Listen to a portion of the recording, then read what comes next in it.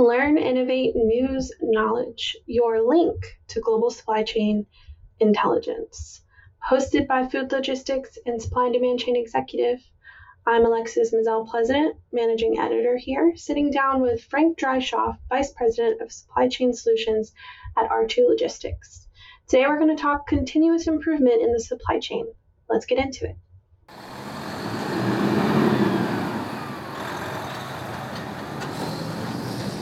So now we're going to move over to continuous improvement in the supply chain. We know that data plays a key role in logistics, especially today. Can you explain how R2 Logistics is utilizing data to make decisions? Certainly. So we look at a bunch of different data streams in order to help us not only plan our business, plan for resources, as we project out as to what the future might look like, but also to be proactive in support of our customers. And here's what I mean by that. When 2020 hit and we saw, for instance, how governments worldwide were reacting to COVID and, of course, China's zero COVID policy and whatnot, as we started looking at import-export data, as we started looking at the number of customers that were moving manufacturing operations out of China to places like, say, Mexico or Indonesia or even Vietnam. And then we took a look at our domestic customer base and their patterns of shipping and whatnot. We had a pretty good understanding very quickly of which of our customers were going to need additional resources and where to allocate those resources internally because we were looking at that data. The reality is it's now 2023. I was about to say 2022, but in 2023, everybody has significantly more access to data than we ever had in the past. And that's both a good and a bad thing. It's good because it speeds up decision-making within organizations and allows people to react rationally to the market. The bad is sometimes you get just about everybody making the exact same rational decision at the same time, which leads to further downstream consequences. So, being cognizant of all those factors allow us, especially, on our executive side, to make sure that we have enough resources allocated in order to support the business and support our customers. And talking about data, how does supply chain visibility using that data help your clients? Absolutely. So, we have customers, all across the U.S. that rely on visibility, real-time tracking, milestone updates, you name it, in order to plan their business, whether it's planning their receiving warehouse labor, their shipping labor, whether it's inventory in transit, because they operate in a JIT environment. All of those things are very, very important in running a modern supply chain. We no longer live in the time where, you can have safety stock, on hand that's going to cover manufacturing for months. That's just not a reality.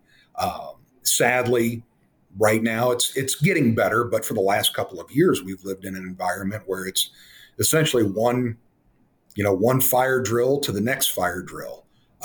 So having visibility to product as it's shipping, especially expedited product, becomes very, very important. Absolutely. So it seems that data can play a big role in solving those kinds of problems, especially the ones that have arose from COVID and subsequent issues within the supply chain. What type of evolution have you seen in data over the past few years, and has it influenced the way you use data today? Absolutely. So we've seen a lot of change. The base foundational data is all pretty much the same. It's origin, destination, weight, freight class, all those sorts of things.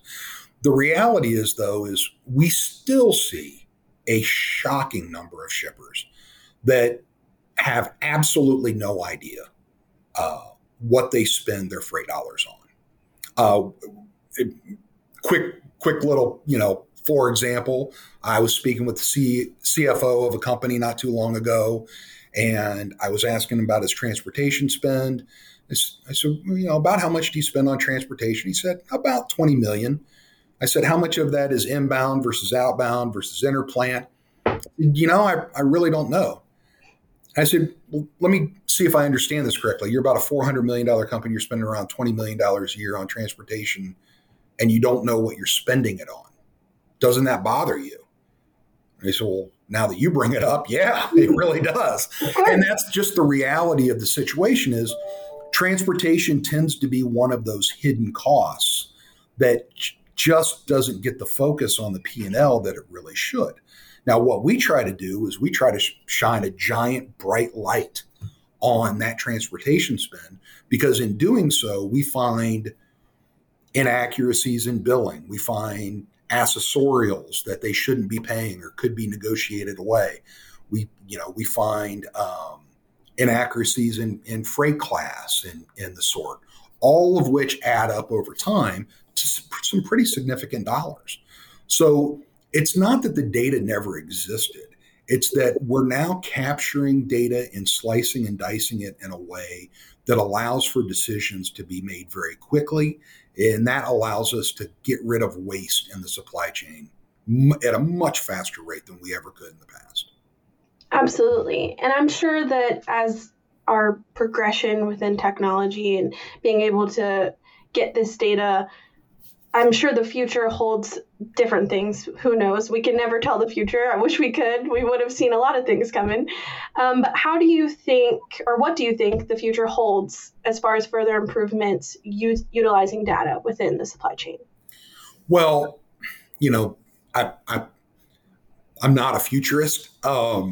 However, certainly the next decade or so, we're going to see some monumental shifts in global supply chains. For the last, call it 25 years, China has been the world's manufacturer.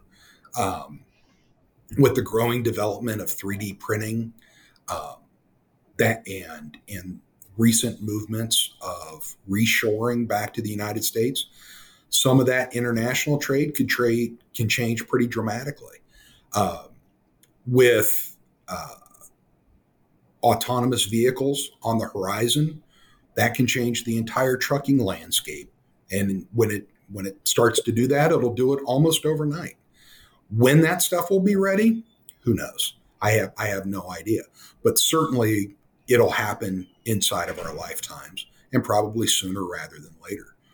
All of those factors, along with intelligent computing, AI, machine learning, and so forth, leads to a sort of revolution, not just in data capture and reporting, but in the manufacturing structure of the global economy itself. Sure. So I think ultimately, we can kind of agree that technology is going to just continue to boom from here. I hope it brings more improvement to the supply chain. Do you have any perspective on those changes, how they might influence, working employees? Who knows really? But do you have any perspective on that? Well, a long time ago, somebody said, the only constant in business is change, right? So we will for sure see changes in the marketplace. What those changes look like, I don't rightly know. The reality is that if you're focused on the customer, if your desire is to provide great service at a reasonable price, if you're focused on solving problems and creating solutions, there's going to be a place for you in the global economy. What the nature of work itself is going to look like, who knows? We're already seeing a fairly constant move towards, say, work from home. We're seeing office spaces not utilized as much as they were in the past, and there's good and bad to both of those. But the reality is the workspace is changing, the global manufacturing markets are changing, and because of that, supply chains are going to have to change as well. And thank you, Frank, for sitting down with us today for our part 2 of our 3-part series with R2 Logistics. You can find the subsequent episode on supplyanddemandchainexecutive.com as well as foodlogistics.com.